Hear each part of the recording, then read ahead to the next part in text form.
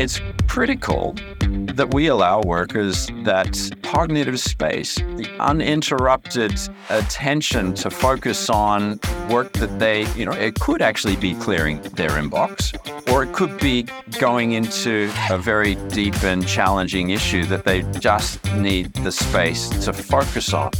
Not only is that actually going to be better for work, it's going to be better for their well-being, but it actually delivers better outcomes for the organization. So we need to stop doing everything everywhere. And, it actually requires hard work from leaders in order to do that. And I think that's part of why we're not actually seeing it many places. Hi, I'm John Fitzgerald, and you're host on the Cord podcast. I'm curious about what's changing in the world of work. The conversations we have with our guests always bring in personal stories and unique perspectives for us all to learn from. Hope you enjoy the show. You're very welcome back to the Cord podcast, and I'm delighted today to be joined by Dr. Sean Gallagher, one of Australia's leading experts on the future of work. And our topic today is the future of human potential. So we have a great time difference. It's evening for Sean and it's early morning for me here in Ireland. Just a brief background on Sean. He's the inaugural director of the Centre for the New Workforce at Swinburne University of Technology, a research centre focused on workplace and workforce transformation. Sean works with leaders from some of Australia's largest companies and government departments to empower their people to thrive and change and drive value creation for their organisations. His research has shaped federal and government policy, including the Victorian government inquiry into the on-demand economy and new federal legislation enshrining flexible workers' rights. He's also the chief investigator for the Australian Cobotics Centre, looking at the future of the human-robot workforce. And Sean holds a PhD in chemistry. So you're very welcome to the podcast, Sean. And I always ask a personal question at the start of the podcast, which is really about your influences, younger formative years, and how did they shape who you are today? Thanks very much. It's great to be with you and your listeners today, wherever they may be. It's a great opportunity. I had an unusual formative years, I might say. You might hear a bit of a twang in my voice, but that's because I grew up in two countries. I was born in Australia, but spent most of my formative years in Canada. And I went to 11 schools in 8 cities. For a long time, I thought I went to 10 schools until my mother corrected me one day, said, actually, no, it was 11. But I also did a lot of swimming. I swam competitively at an international level for many, many years. And I suppose that experience was very formative for me in a number of ways, from being in so many different locations and seeing the world through different eyes. And that really gave me confidence to recognize that there are very many different perspectives on the same thing or on different things. And I think that what I've taken from that is an ability to connect disparate ideas and to recognize that, there are synergies between things that aren't necessarily immediately obvious. And, seeing the world through many different lenses was certainly very formative for me. And from a swimming perspective, it was hard yakka, as we would say here in Australia. I was in the pool 24 hours a week. I used to leave home, in Canada at like 4:30 in the morning and not get home until 7:30 at night, taking 4 meals with me and changes of clothes, 4 hours in the pool and so forth. And I suppose that gave me a very good work ethic. But more than that, I think it was recognizing, constantly pushing boundaries for myself and, seeing how that was rewarded in terms of competitive success. I think that's one of the things that is perhaps a little bit lost today, is that certainly younger people growing up, they have many, many different interests and pursuits, which in many ways is great. And I kind of, it's not that I regret, but it would have been nice to have done a few other things other than swim, for instance. But at the same time, really having a deep and long-standing commitment to one thing really demonstrated to me, sort of the levels to which I could push myself.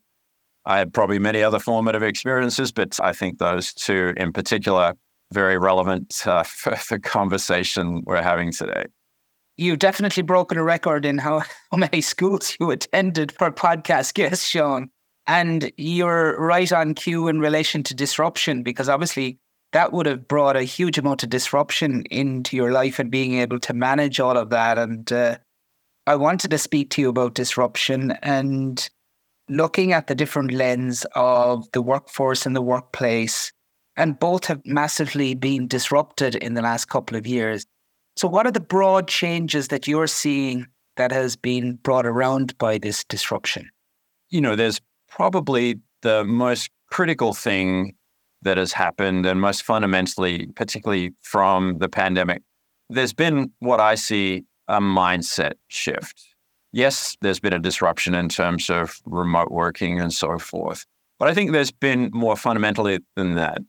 We have changed our ideas and shattered many shibboleths, particularly that around the office. If you ask me in sort of February 2020, if you said, Sean, what's the purpose of the office? Most people would have said, well, that's where we go to do work, isn't it? But now we've realized that a lot of the work that we used to do in the office actually is better done elsewhere. So starting to change our mindsets and open up our ideas. And, certainly with flexible working for workers, having more agency over when and where they work has been a significant disruption in that. But most fundamentally, what we look at is when people talk about the future of work, it's often not work itself. It's often how work gets packaged, right? It's like the 4-day work week, which is the current approach. Even flexible working is around how work gets packaged. What we look at is the structure of work itself. So the activities that people do in work in order to drive value creation. I mean, after all, that's why organizations exist. They exist to create value for their customers, their clients, their people, and hopefully for society more broadly. And work is how they create value. So I'm really interested, and the work that we do at the center is how have all these disruptions really impacted the structure of work? It's not the tasks necessarily, but it's often the activities. And certainly with the rise of flexible working and hybrid working, we're seeing a real disruption to the structure of work and what that means in terms of how organizations create value. So that's very much what we fundamentally look at. And that coming back to the change in mindset shift, we're starting to, research that we've done as well as many others shows that we need to change our mindsets over not just the type of work that humans do, but actually where they do it. So when you talk about the structure of work, I'm looking at this from the lens of the organization and value creation, and also thinking about the individual and the value that they're bringing to an organization. So how is that broken down, or is there a best new way around how we structure work, or are we still in experimental mode with that? We actually put out a report in 2021, which was the first work in Australia to look at how to make hybrid work for organizations. And pleased to say that in 2023, McKinsey came out with a report pretty much reflecting what we had said back then. And we found that there is a comparative advantage to location.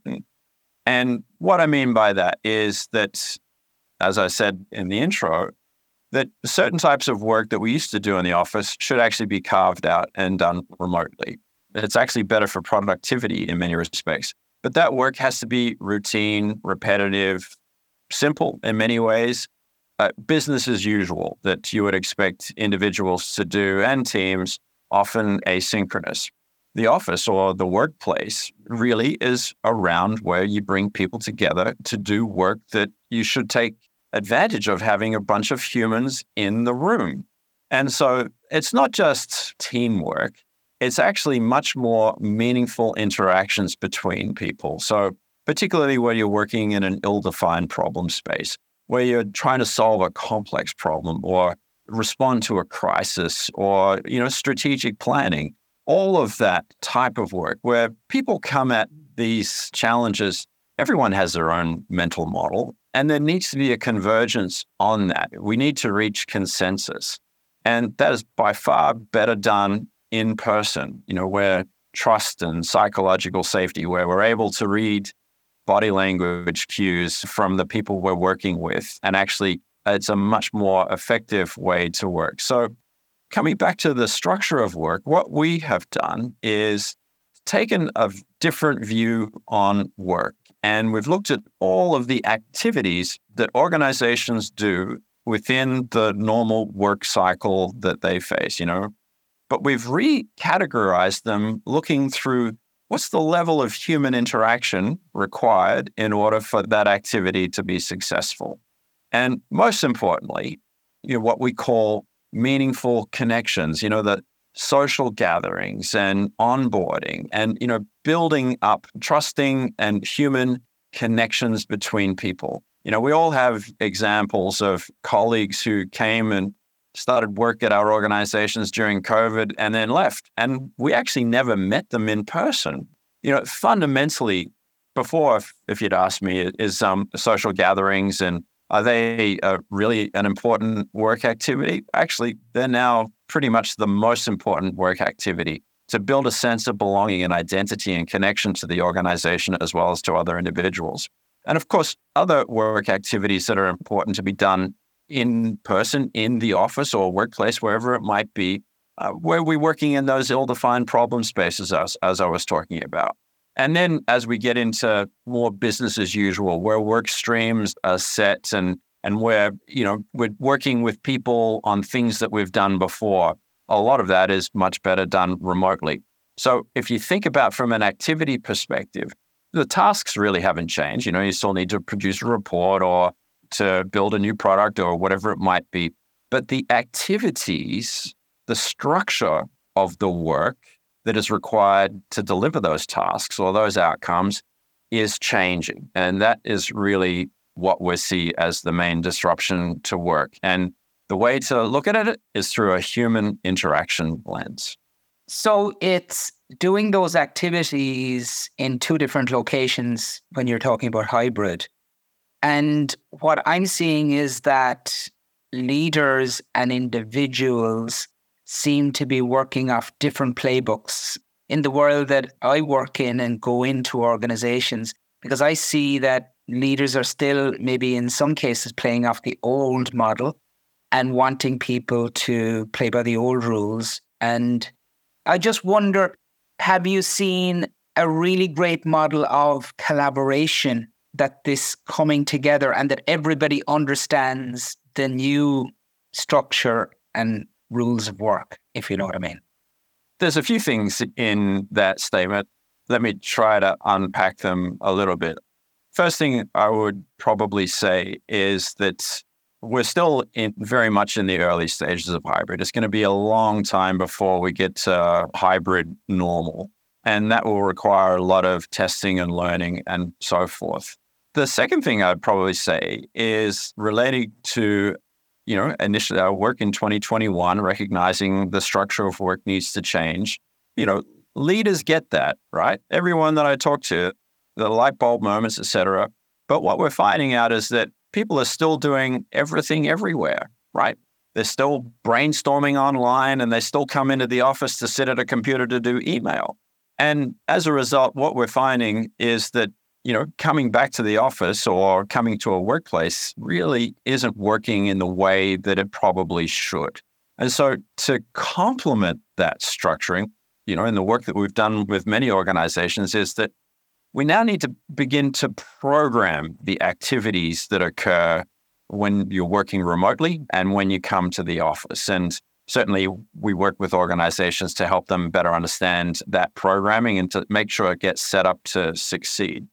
But from a collaboration perspective, it is about constant testing and learning. And I think when it comes to collaboration, it's important to recognize that collaboration has become a bit of a catch-all for many different types of forms of interaction between people. Coordinating activities or planning actions, that's not really collaboration. But we have a whole heap of, digital and virtual collaboration tools that tell us that we're collaborating. And, at a very basic level, it might be collaboration, but that's not meaningful collaboration. So organizations, they need to begin to program more meaningful collaboration activities when you get people to come into a place of work. But as I said, to test and learn around that.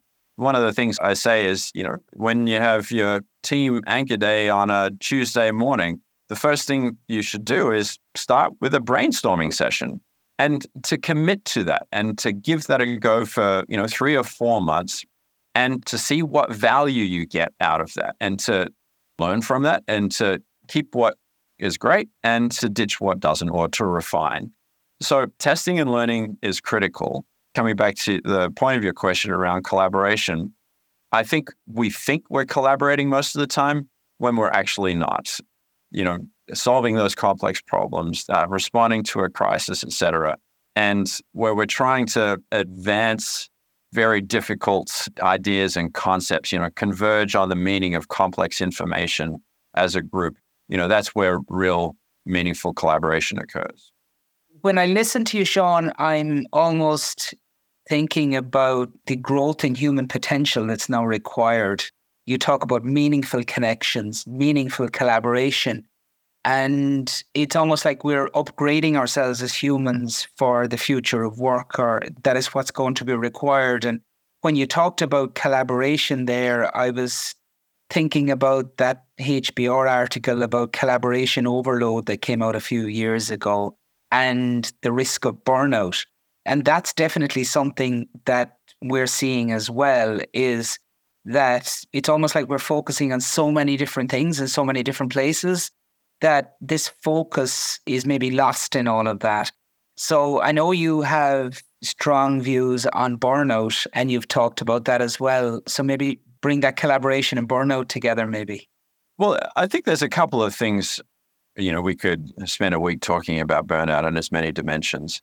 But I think the first is that you're right, there is collaboration overload because we're actually not necessarily collaborating. And there's constant disruption from asynchronous work. Collaboration, almost by its definition, should be a synchronous activity.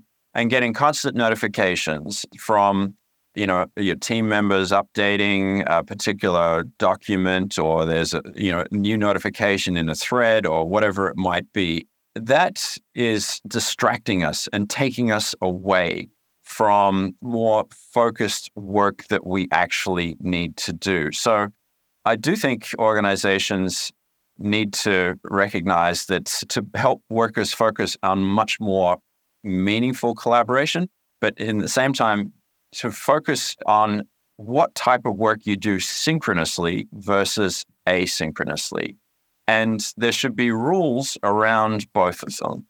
For example, with, asynchronous work, particularly if you're working remotely, there should be no meetings at all, right? There should be meeting-free periods. Allow workers to have the cognitive space to focus on, complex challenges or to really throw themselves into understanding a particular issue at depth in a way that is best with distraction. I think we're trying to do everything everywhere all at once. And it's not working. And so by starting to put some guardrails around how we work, by structuring work in the way that I mentioned, but also allowing workers their time to work as individuals on the work that they need to do, but then also to identify other times in which they are actually doing meaningful collaboration. Burnout actually is diminished where workers feel that they're doing something that's of value and as meaningful and is actually reinforcing the value that they add to the organization their work feels like it's actually delivering an outcome. So there's certainly the mechanical challenge of burnout that we need to address, but there's also people feel less burnt out if they feel valued, if they feel that their work is actually delivering something meaningful. So helping create some certainty in an uncertain world, I think, is a place to start. I want to ask you a quick question. Is your organization going through unprecedented growth, restructuring, or change? At Harmonics, through our consultancy and coaching work with business and HR leaders, we face one common challenge: the overwhelming pace of change and not enough time or resources to properly reset to become future fit. If you would like to register for a free diagnostic session with one of our team of experts, go to harmonics.ie to get in touch today. Now, back to the podcast. Yeah, and you mentioned there, meaningful is a common thing that's coming up now, and it's from meaningful connection, meaningful collaboration, meaningful work, and people making a difference and being trusted. And I'm just wondering about the way we were educated to work in the past was to be busy, to be showing that we were working.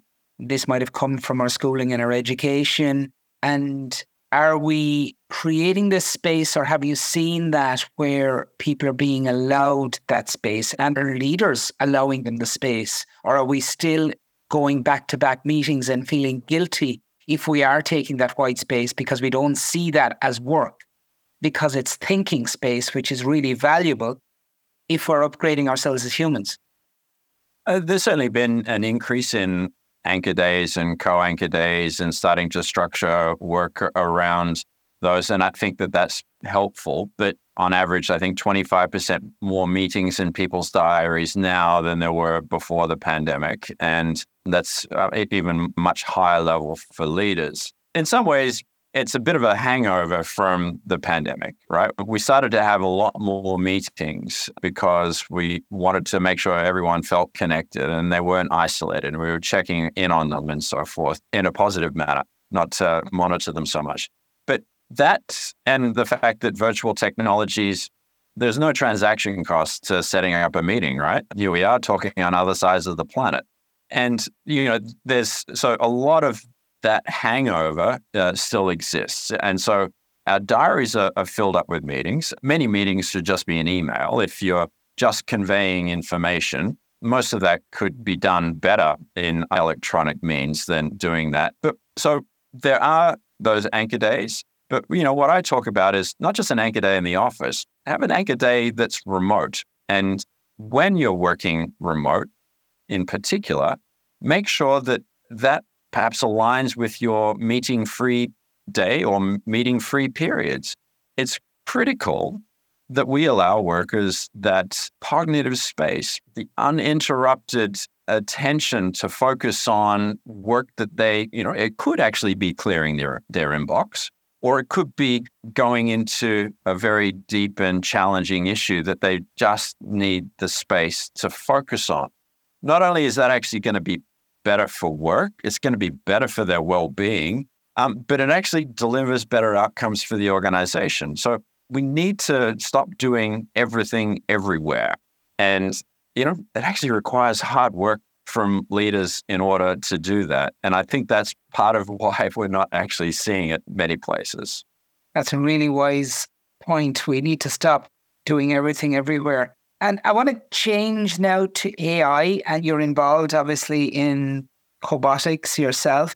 And, in the news at the moment, we're seeing the Hollywood scriptwriters and actors going on strike in the US, and they would be your typical gig worker.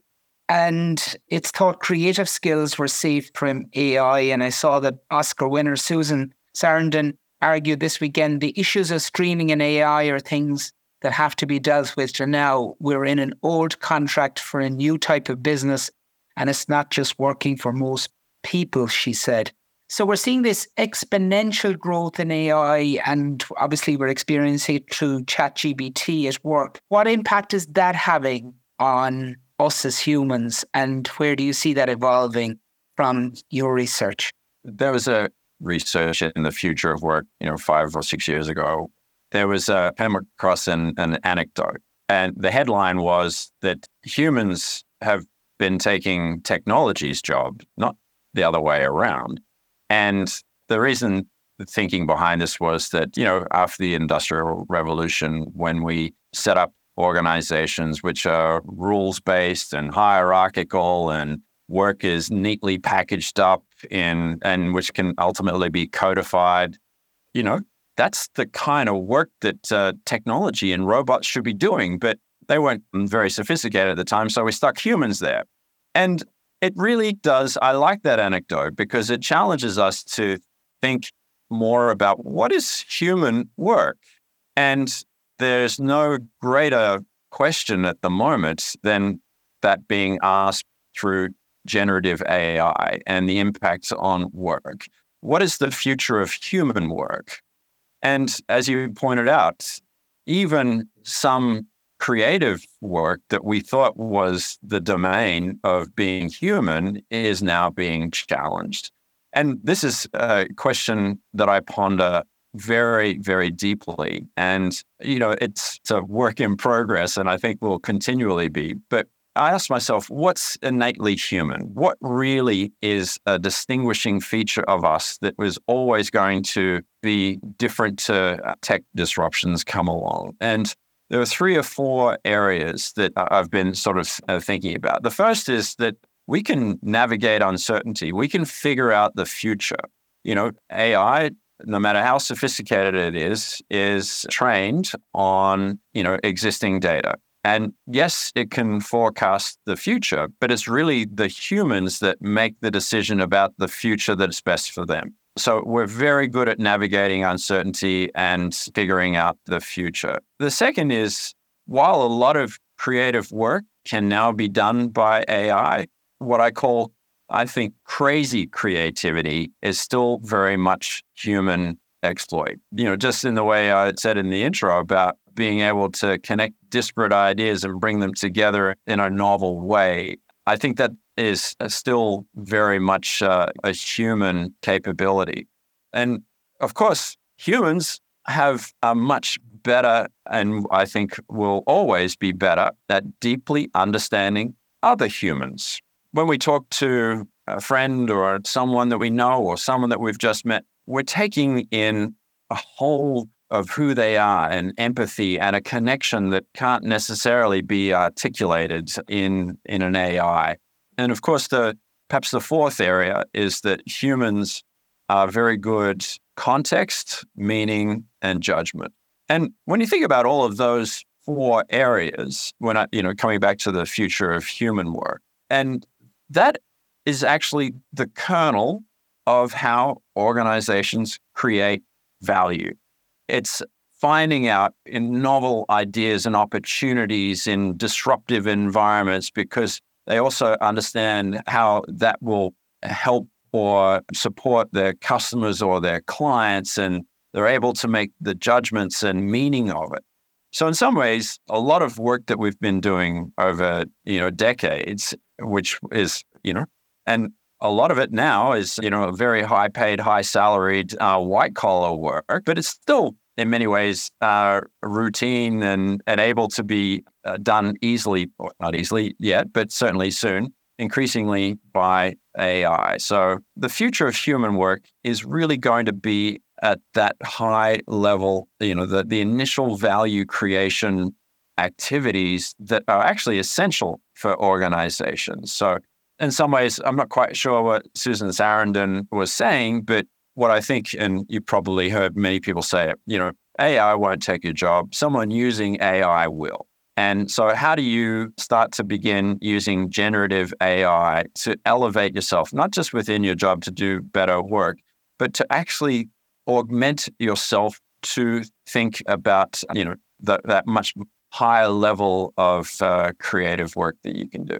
And that brings me to education. And how are we educating our current workforce and the future people who are coming through our education system for the type of work that you describe? Because it sounds like you're describing people who need to navigate uncertainty, who need to be crazily creative, who need to better understand humans and do that within the context of meaning and judgment. So it's maybe very different to how our kids are being educated today and how a lot of people have succeeded in the workforce in the past. I think, universities, even high schools, but certainly education in general, it should be a safe space for taking intellectual risks, supporting students for their future and to help them understand, just like I did in sport, right? How can you push your boundaries in a safe and supported way to understand your abilities and capabilities in, a fast changing and rapidly dynamic world? I'm going out on a limb here. And I mean, really, if the future of work looks like that, well, what does the future of the organization actually look like? I'm sure your listeners know of the venture capital funds. And VC funds, out of every 100 startups they invest in, 2/3 won't return the money that was invested. Maybe another 20% will be break even. And, 1 or 2 will return 20, 30, 50, 100 times their investment. So is that potentially, a formula or a blueprint for the future of an organization? Having lots of little crack teams developing new business ideas within the broader context of what that organization's about and investing in each of them. And the success of the organization is to make sure that 2 or 3 out of that 100 really kick goals big time. So coming back to education, how are we preparing? Will that be a future? I don't know, but certainly our ability to create value, to be innovative, and to set up innovative business models or new products and ideas that actually go on to really be successful in whatever way. So how are we actually setting up our students, our graduates, for that kind of future? I mean, that's really going to be, to me, that's where I think the opportunity for education needs to be, is creating entrepreneurs in everyone, because that's the kind of world that is rapidly coming upon us. And, certainly with generative AI, we have enormous capability and potential to do so much more than what we used to be able to do. Some of your listeners probably know of Ethan Mollick at Wharton at University of Pennsylvania. Previously he would have given his students an assignment to write a business plan, and they might have done a pitch deck of some sort. Now he sort of says, not only do that, but set up a website, make sure it's properly functioning, do social media, have 40 interviews, with virtual interviewees, as well as doing real ones, and so on and so forth. The magnitude and the quality of work that we can now ask our students to do using, in particular, generative AI is, vast. That is the kind of approach that I think that we need to be taking. Go back to my original field in chemistry, protein folding, for example. I did a little bit of work in that space, and, over decades of little tiny incremental experiments that often took years and cost hundreds of thousands of dollars just to understand one little bit more about how a protein folds and unfolds. And now we can doing it in a matter of days. So how are we preparing our science graduates to really be more innovative and entrepreneurial in science, and recognizing that to push the boundaries of what's possible? I think it's not just about, setting up students to create businesses. I think it's relevant right across all disciplines. You're singing the same song as myself here in relation to having that entrepreneurial mindset. Just before we leave, Sean, you're the chief investigator of the Australian Robotics Centre. And I just wanted to find out a little bit more about what kind of work you're doing in that space. Well, first of all, cobotics is a contraction. It's for collaborative robotics. And that is where, we've all seen, a footage of robots, say, in a car manufacturing plant. There aren't any humans anywhere near that, right? You always see robots and humans separate. But increasingly, because of the nature of work, to assist workers, humans are going to be on production lines and in manufacturing for many years to come. But we can augment humans by having robots collaborate with them, be it, holding a very heavy object while the worker is working on that, and the robot and the human are collaborating. That's just one small example. But so what I look at is the future of what are the skills and capabilities that humans need in order to work with cobots. But also at the organizational level, how does an HR system start to think of integrating cobots into their organization? What does that mean in terms of not only workforce development, but ultimately what that means also in terms of driving innovation and recognizing you can do more with this type of technology? And what type of skills are you seeing that are required to work with cobots? Well, it's still early days yet, but certainly, one of the things is digital capability, right? And so we're working with a couple of manufacturers in Australia. They're traditional manufacturers that, in order for them to work with cobots, they need to be able to use digital technologies to interact with these cobots. And that's really a fundamental capability that is required. But beyond that, coming back to my interest and focus is that it's actually allowing workers to be more creative, to recognize they can start to see problems in a different way or start to see new and more valuable problems because of working with this technology. It really is, our hope is that they can be much more creative in the work that they do. And lastly, with all of this change coming through technology and what we're seeing as ethical implications, what type of a society are we creating for the future? And if we were to peer into our window in 5 years' time, what would be your hope and thoughts for what we might have created as a result of all of this change? Well, I don't think this change is going to stop, unfortunately. Or fortunately, it's here to stay. I have to say, I have my husband and I, we have a 9-year-old daughter, and we were on a trip recently. She didn't come with us.